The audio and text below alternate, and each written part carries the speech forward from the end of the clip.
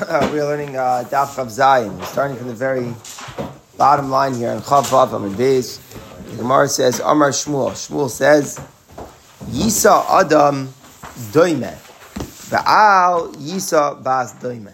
So the idea is that Doima is a person who has some bad reputation. So if a person has a choice about one of two women to marry, he could either marry the Doima, which is a woman herself with a bad reputation, some sort of Sota kind of a story that happened, something promiscuous. It's not necessarily something where she's known with absolute testimony to be also, but there's Doima to its reputation.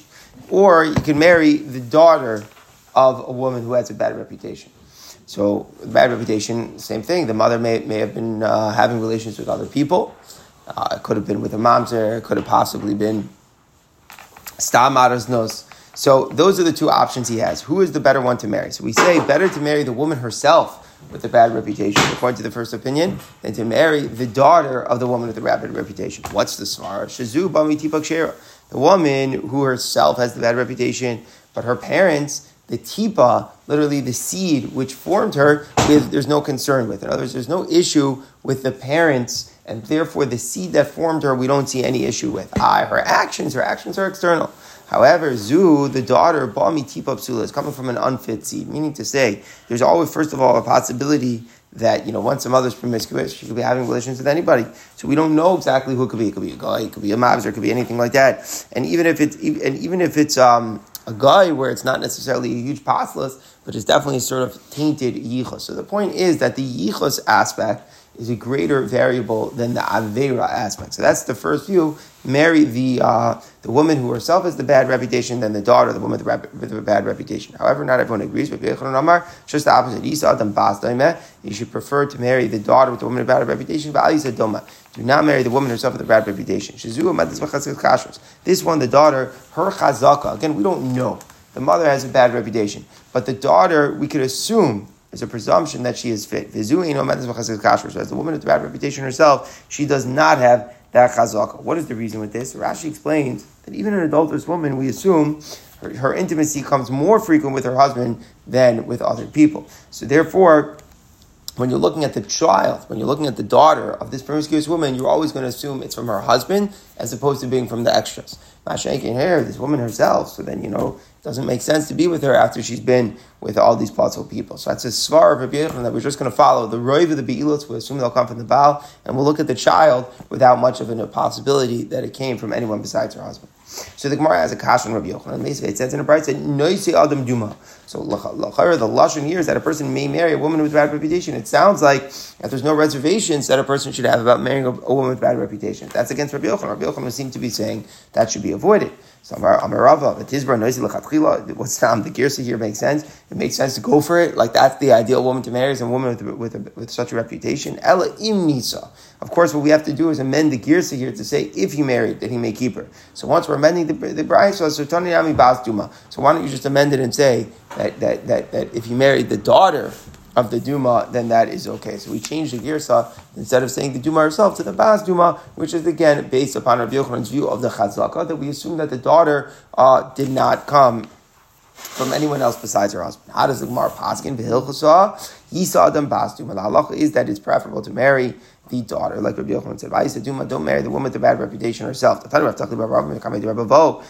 of marriage itself said the bride in front of Rabbi. He taught the following bride: Ishim is not up an year, and even a woman is an adulteress. Her daughters, her sons are kosher to marry regular Jews. What's the pshat? If she's an adulteress, confirmed adulteress even here. So should we assume the kids are no good? The answer is rov bilos achar bal. Most of the relations that she'll have will be together with her husband, even though she might be with other men as well. So therefore, we'll assume that the children are still kosher. There's no concern that she was conceived through adultery when I look at the child. Says the Gemara, and this is obviously the follow-up here. What if it's an exceedingly extreme case where she's just promiscuous like crazy? So then what's the halacha? Can we still assume that most of the bias were from the husband? Or in the case where she's prutza b'yaiser, there it makes more sense that we should have to be concerned that they're mamzer. So the Gemara qualifies now. And some of the signs here might not make so much sense with the way we have today, but certainly certain biological neither changes have occurred over time. So the Gemara says, there's one opinion in Nida that says that the time that a woman is most likely to conceive is before the beginning of her period. And evidently the blood helps in the role of helping her conceive. So right before the time of the period, according to this opinion, is the most likely time for a woman to conceive. So according to the view that that's the when she probably is conceiving, you don't have any question. Meaning, we're going to have to be concerned that the children are forbidden. The husband at that time doesn't know when her period is. You don't know exactly when it's going to come. It's unpredictable. And therefore, he can't guard her at that time from adultery. At the time, the high frequency of pregnancy, which is right before the period, that's an unknown. What's right before the period? We don't know. We don't know when the period is going to come. So therefore, it's difficult to guard his wife at that time. So if she's promiscuous in an extreme sense, we'd have to assume that the children are not from her husband. But when do we have a reason to wonder? The opposite. According to the opinion that says that a woman conceives right by the time of her immersion, the day that she immerses herself in the mikvah the next day. So then that makes sense now that there's a very much a set time, a programmed time, a known time to the husband about when his wife is most likely to conceive, right after she goes to the mikvah. So therefore, in that view, we can say, we can say since he knows about the immersion, it's knowledge to him, it's common to him to know about it. So therefore, he could guard her at that time. So even though she's she's extremely promiscuous, but he has that ability to be aware of it and guard accordingly. At the end of the day, she's an extremely promiscuous woman. There's no such concept here of guarding. Rashi says she knows how to slip away suddenly. She knows how to cunningly move away from him. So therefore, we can't guard her. And the Gemara says, we do not resolve the question. Again, the question is, for a regular woman, we know that even if she's an adulteress, the children are kosher.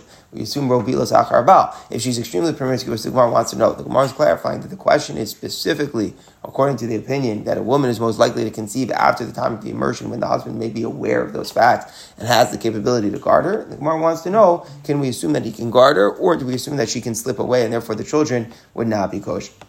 Okay, now we get back to our Mishnah. Our Mishnah mentioned the case where the husband's away, the husband's out of commission, the husband perhaps is imprisoned or became deranged, and therefore he's not warning his wife against Sota. So the Beis Din will step in and make the kinoy, make the warning, and it will be effective that the woman will become usher on her husband and lose the ksuba. But it wouldn't be effective for her to drink. So the Gemara now expounds on Rabbanon. It says in the Brisa, Ish.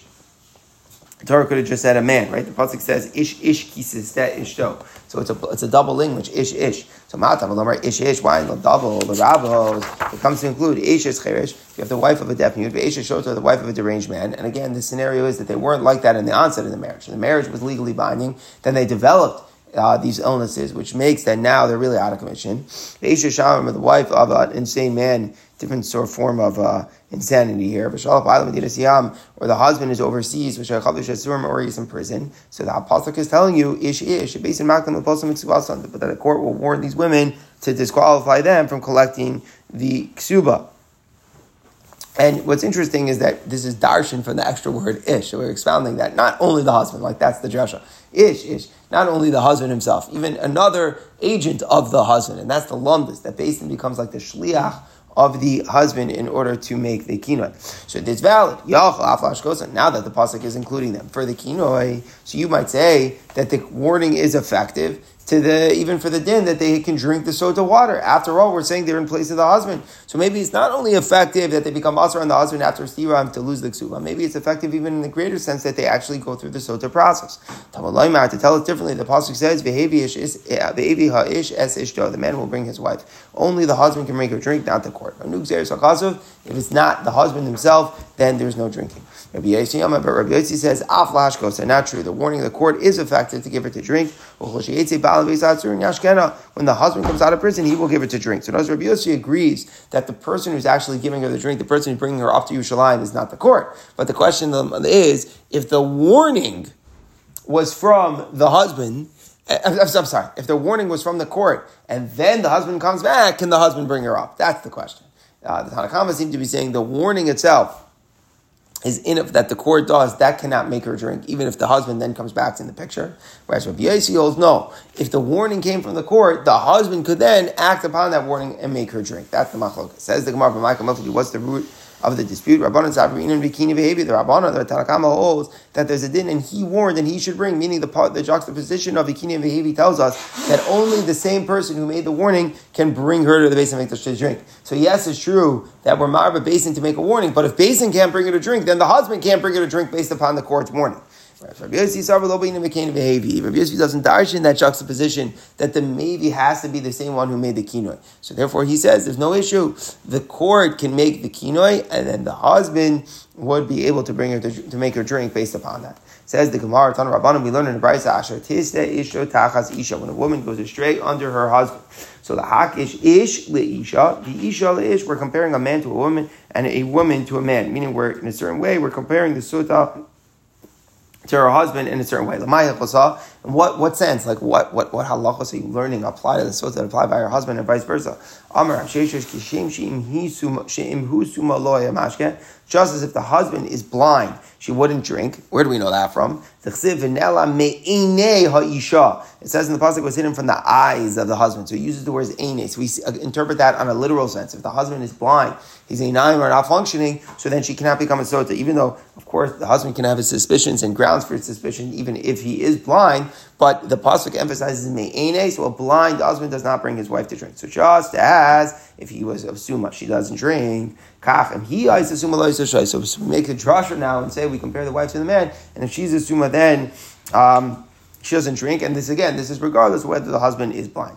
A second approach, Rav Ashi Amar Kishem Shechigeres V'Kedem Lo Yisha. So just as the woman is lame or she's missing a limb, she doesn't drink. The pasuk says, Al Kapeha. It says by the mincha, he makes her stand, and then he puts the mincha on her palm. So we learn both of those points. She has to be able to stand. There's a din hamada, so she's lame, it doesn't work. And second of all, if her palms aren't working and not effective, she's missing a limb over there, it doesn't work. The kohen has to be able to put the mincha on her. So too, we compare that now to the husband. Kach, so too, if the husband was lame or his hands were missing, he doesn't cause her to drink.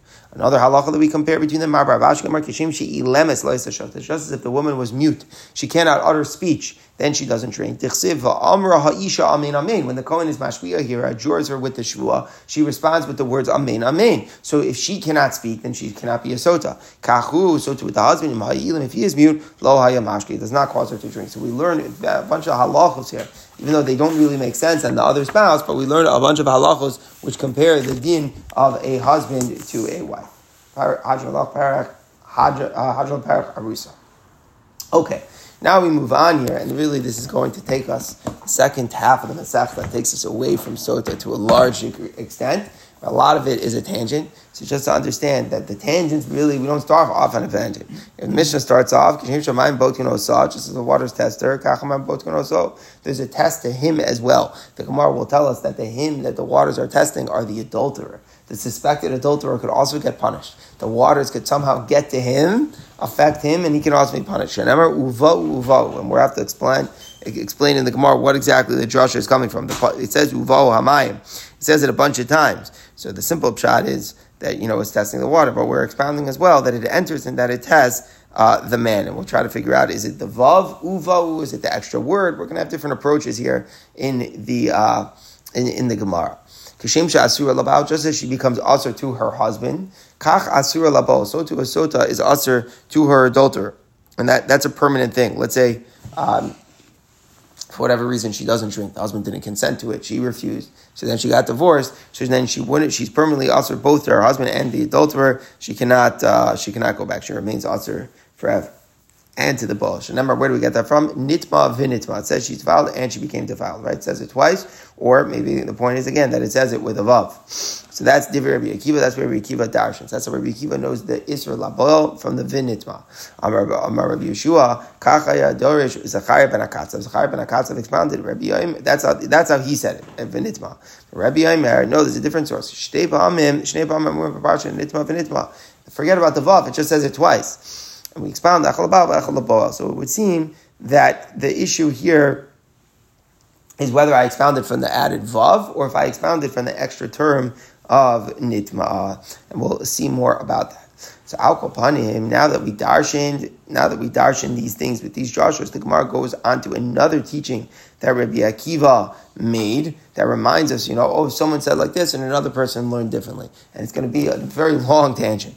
Bo Bayom, on that day. So that day, this is the day Rashi says that Reb Blazman Azar was appointed Nasi. You might remember the story, I think, Gemara in Brachos, a long discussion. Rabbi Gamliel ruled for a while. At a certain point, they removed Rabbi Gamliel from being a Nasi. And then after a story that he embarrassed Rabbi Yeshua, and then eventually they put Rabbi Blazman Azari in as Nasi, and he had a different approach about letting people into the Beis Medrash. The Beis Medrash became open and free to everybody. And after that, many new halachos were expounded. So on that day, Darsh Rabbi Akiva.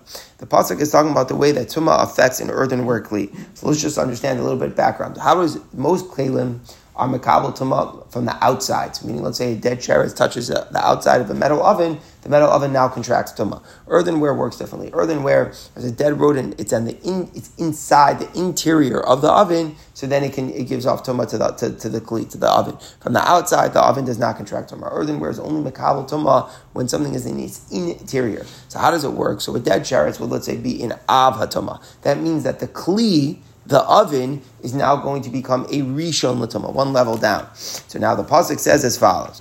It says, that some tumah fell into the interior.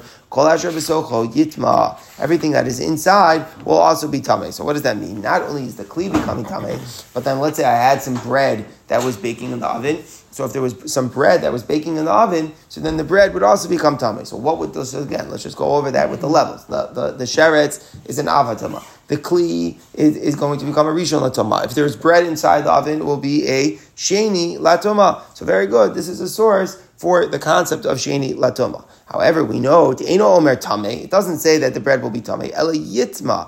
Yitma is a stronger word. And we're going to expound, since the Torah does not have vowels, instead of reading it Yitma shall be Tameh, but rather we say Yitameh. It shall cause other things to become Tameh. You know what that means? That means that the bread in the oven will be so Tameh that if it touches another food, that other food will be Tameh. So what does that mean? That means that we've just expounded on the concept of a Shlishi Latoma. The rodent is an Abatoma. The sheretz is an avatama. The oven will become a rishon. The bread inside is now yitameh. It will become so tameh. It will pass on tumah to other things. The bread is a sheni. It will pass on tumah now to make something else as shlishi. We learned from here that the loaf, which was a sheni, that was inside the earthenware oven where sheretz was there, now the lumdus here is, you might say, wait a second. Who said that the sheretz is making the kli tameh, and then the kli is being matame the bread? Maybe the sheretz and the bread, which are both inside the oven at the same time, so maybe the bread is directly becoming tameh from the sheretz, which would mean it's a rishon. We say that's not the way it works. The way it works is that the sheretz is matame the kli. The kli then is matame the bread which is inside, which means that the bread is only a sheni. So if we're reading the pasuk yitma as if it said yitameh, so then we're learning now we have a source that for a shlishi. And the reason this is such a big novelty is the pasuk is not only talking about truma. So we're learning even by chulin, there's the concept of tumah being passed from sheni all the way to the level of shlishi. So Rabbi Yeshua heard this. Amar Rabbi Yeshua, mi gal offer minach Rabbi Yochanan Zakkai. Who will remove the cover of dirt from your eyes, Rabbi Yochanan Zakkai? So at this point, Rabbi Yochanan Zakkai had passed, and he had spoken about this issue. So that's why he's covered in dust. He's saying, "I wish you could come back to life now, Rabbi Yochanan Zakkai. Someone could remove the dirt, and you could hear what just happened. Why? Because Shayisa Omar, you Rabbi Yochanan Zakkai used to say, that there's going to be a future generation. It's going to say that a shlishi is tar, even if the loaf is truma, because there really is no pasuk in the Torah that indicates that there's a shlishi even by truma. Shlishi is something which is not really found. In other words, you have to find the levels, because at a certain point you could say, who said it's connected enough to tumah? In other words, it's not a svara that tumah just passes on and on and on and on. Since tumah goes down at what level each thing that it contacts, you have to have a precedent, you have to have a source that is there. So Rabbi Yochanan Zakkai was concerned that people aren't going to know a source that truma can become tameh as a shlishi. They might not be aware of it. He was nervous how it was going to be preserved. And here, Rabbi Akiva, your Talmud over here, now really it's not direct Talmud. Rabbi Akiva didn't learn by Rabbi Yochanan Zakkai, but he learned Rabbi Lazar, who learned before from Rabbi Yochanan Zakkai. So it's as if he was from Rabbi Yochanan Zakkai. So Rabbi Akiva, your disciple, has just found the pasuk Shemar Kol Asher B'Socha Yitma. So it's like you would have a lot of nachas Rabbi Yochanan Zakkai if you walked into the Beis Medrash today and you experience what just happened. Says the Gemara, another Joshua Boba Yom Darsh Rabbi Akiva. The pasuk here is talking about the boundaries of the Ari Levim. The Levim were granted certain cities in Eretz Yisrael. So the pasuk says, you give them the city, and then they were meant to be like these beautiful cities. So, you could talk about what's the right way to make a city beautiful, what's the right architecture and everything. But the one thing that the Pasuk says, that you measure from outside the city, is on the eastern side of Pine Ba'ama. There are 2,000 amas. There are 2,000 amas that surround the city. Now, another Pasuk says, in the wall, it's setting outward 1,000 amas. So basically, you're leaving these borders, these like unoccupied, unbuilt borders that go around of space, and that's all meant for beautification of the city. But the problem is that it's a conflict if it's 1,000 amma or 2,000 amma, from one pasuk to the next. You can't say it's only 1,000 amma. Already said 2,000. You can't say 2,000. It says 1,000. So which one is it? How do we resolve? 1,000 amma was the open space given to them to be part of the city. This that the pasuk mentions 2,000 amma. You know what it's talking about? Tchum Shabbos. It's measuring out the Tchum Shabbos. Rabbi Akiva Shita is that the Tchum Shabbos is mid'oraisa, that there's a source from the Torah. You can't walk more than 2,000 amma outside the city limits. This Rabbi Akiva is darting from here. Just to clarify, everybody agrees, at least the Rambam learns this way, everyone agrees that there is a source for Tchum and Midaraisa. The question is it 2,000 amma or is it a greater amount? So Rabbi Akiva is learning that from the pasuk it's talking about Tchum Shabbos, so it's even just a finite amount of 2,000 amma would violate the Tchum Shabbos. Rabbi Elazar ben Osher Rabbi Yitzchak Lili, Amar Rabbi Elazar son of Rabbi Yitzchak Lili says, Elef amma migresh, v'alpaim amma sadus ukramim. No, 1,000 is the open space, and then 2,000 is fields and vineyard. So that's what we're saying. We're saying what it is. The 1,000 amma that's closest to the city was just for beauty, that was left totally open. The remaining 1,000 amma, they cultivated them, they fields, vineyards, and stuff like that. Continues the Mishnah, Boba Yom Darshan, we keep a darshan, another thing on that day. All Yashir Moshe b'nei Yisrael, Shiyosas Hashem v'yomru leimar. So v'yomru leimar, and they said, and saying, Shein tam lamar leimar. It doesn't have to say and saying, it seems superfluous. Ma tam lamar leimar, what is it saying? Melamish Yisrael and Shirach Hashem Moshe Akol Devadavar. They sing it with repetition, meaning Moshe would sing, and then Klal Yisrael would respond to each and every phrase that they say. Yokorn is halal, similar to what we do at certain points in the halal. Kachnem or limar, that's why it says saying.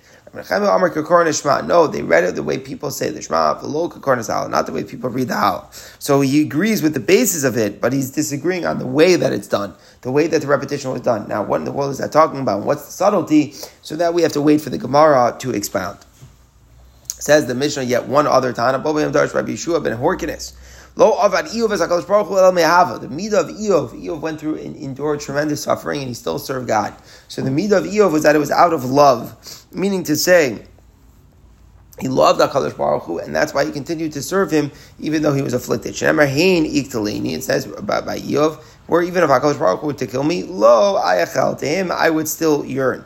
But just for that pasuk alone, you still might not be sure, because what does it mean, lo ayachel? Is it lo ani metzapeh? Doesn't mean I would learn from him. Oh, ani metzapeh, I would not yearn, meaning it says lo, so if it's lamed vav, then it means to him, which sounds like an expression of love of God, but you could also say it's lamed aleph, which means ani, which said I will not yearn, meaning it's not saying that he's so devoted to God. So which one is it? You wouldn't know. So the pasuk says elsewhere, the pasuk says about Eov, until I perish, I will not remove my tumasi, my wholesomeness from myself. So he's saying no matter what, my loyalty, I will never waver from it.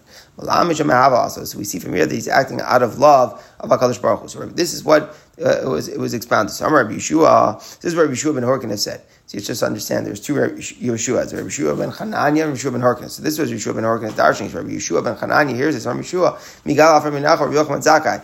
You would remove the dust from your eyes, Rabbi Yochanan Zakkai. You should hear this. Why? Why should you hear this?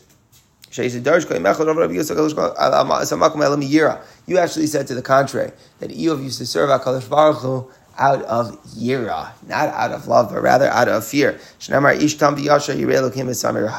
Eov, he was wholesome and upright, fearing of Hashem and pushing away evil. So, this is a pretty clear pasuk that he was even Meira. So now Yeshua ben Horkinis, your Talmud is now suddenly saying that it was Oved out of love. So we'll have to see in the Gemara, how does each one deal with the other psukim? But that was the dispute. If Eov he served HaKadosh Baruch Hu out of Ahava or out of Yira.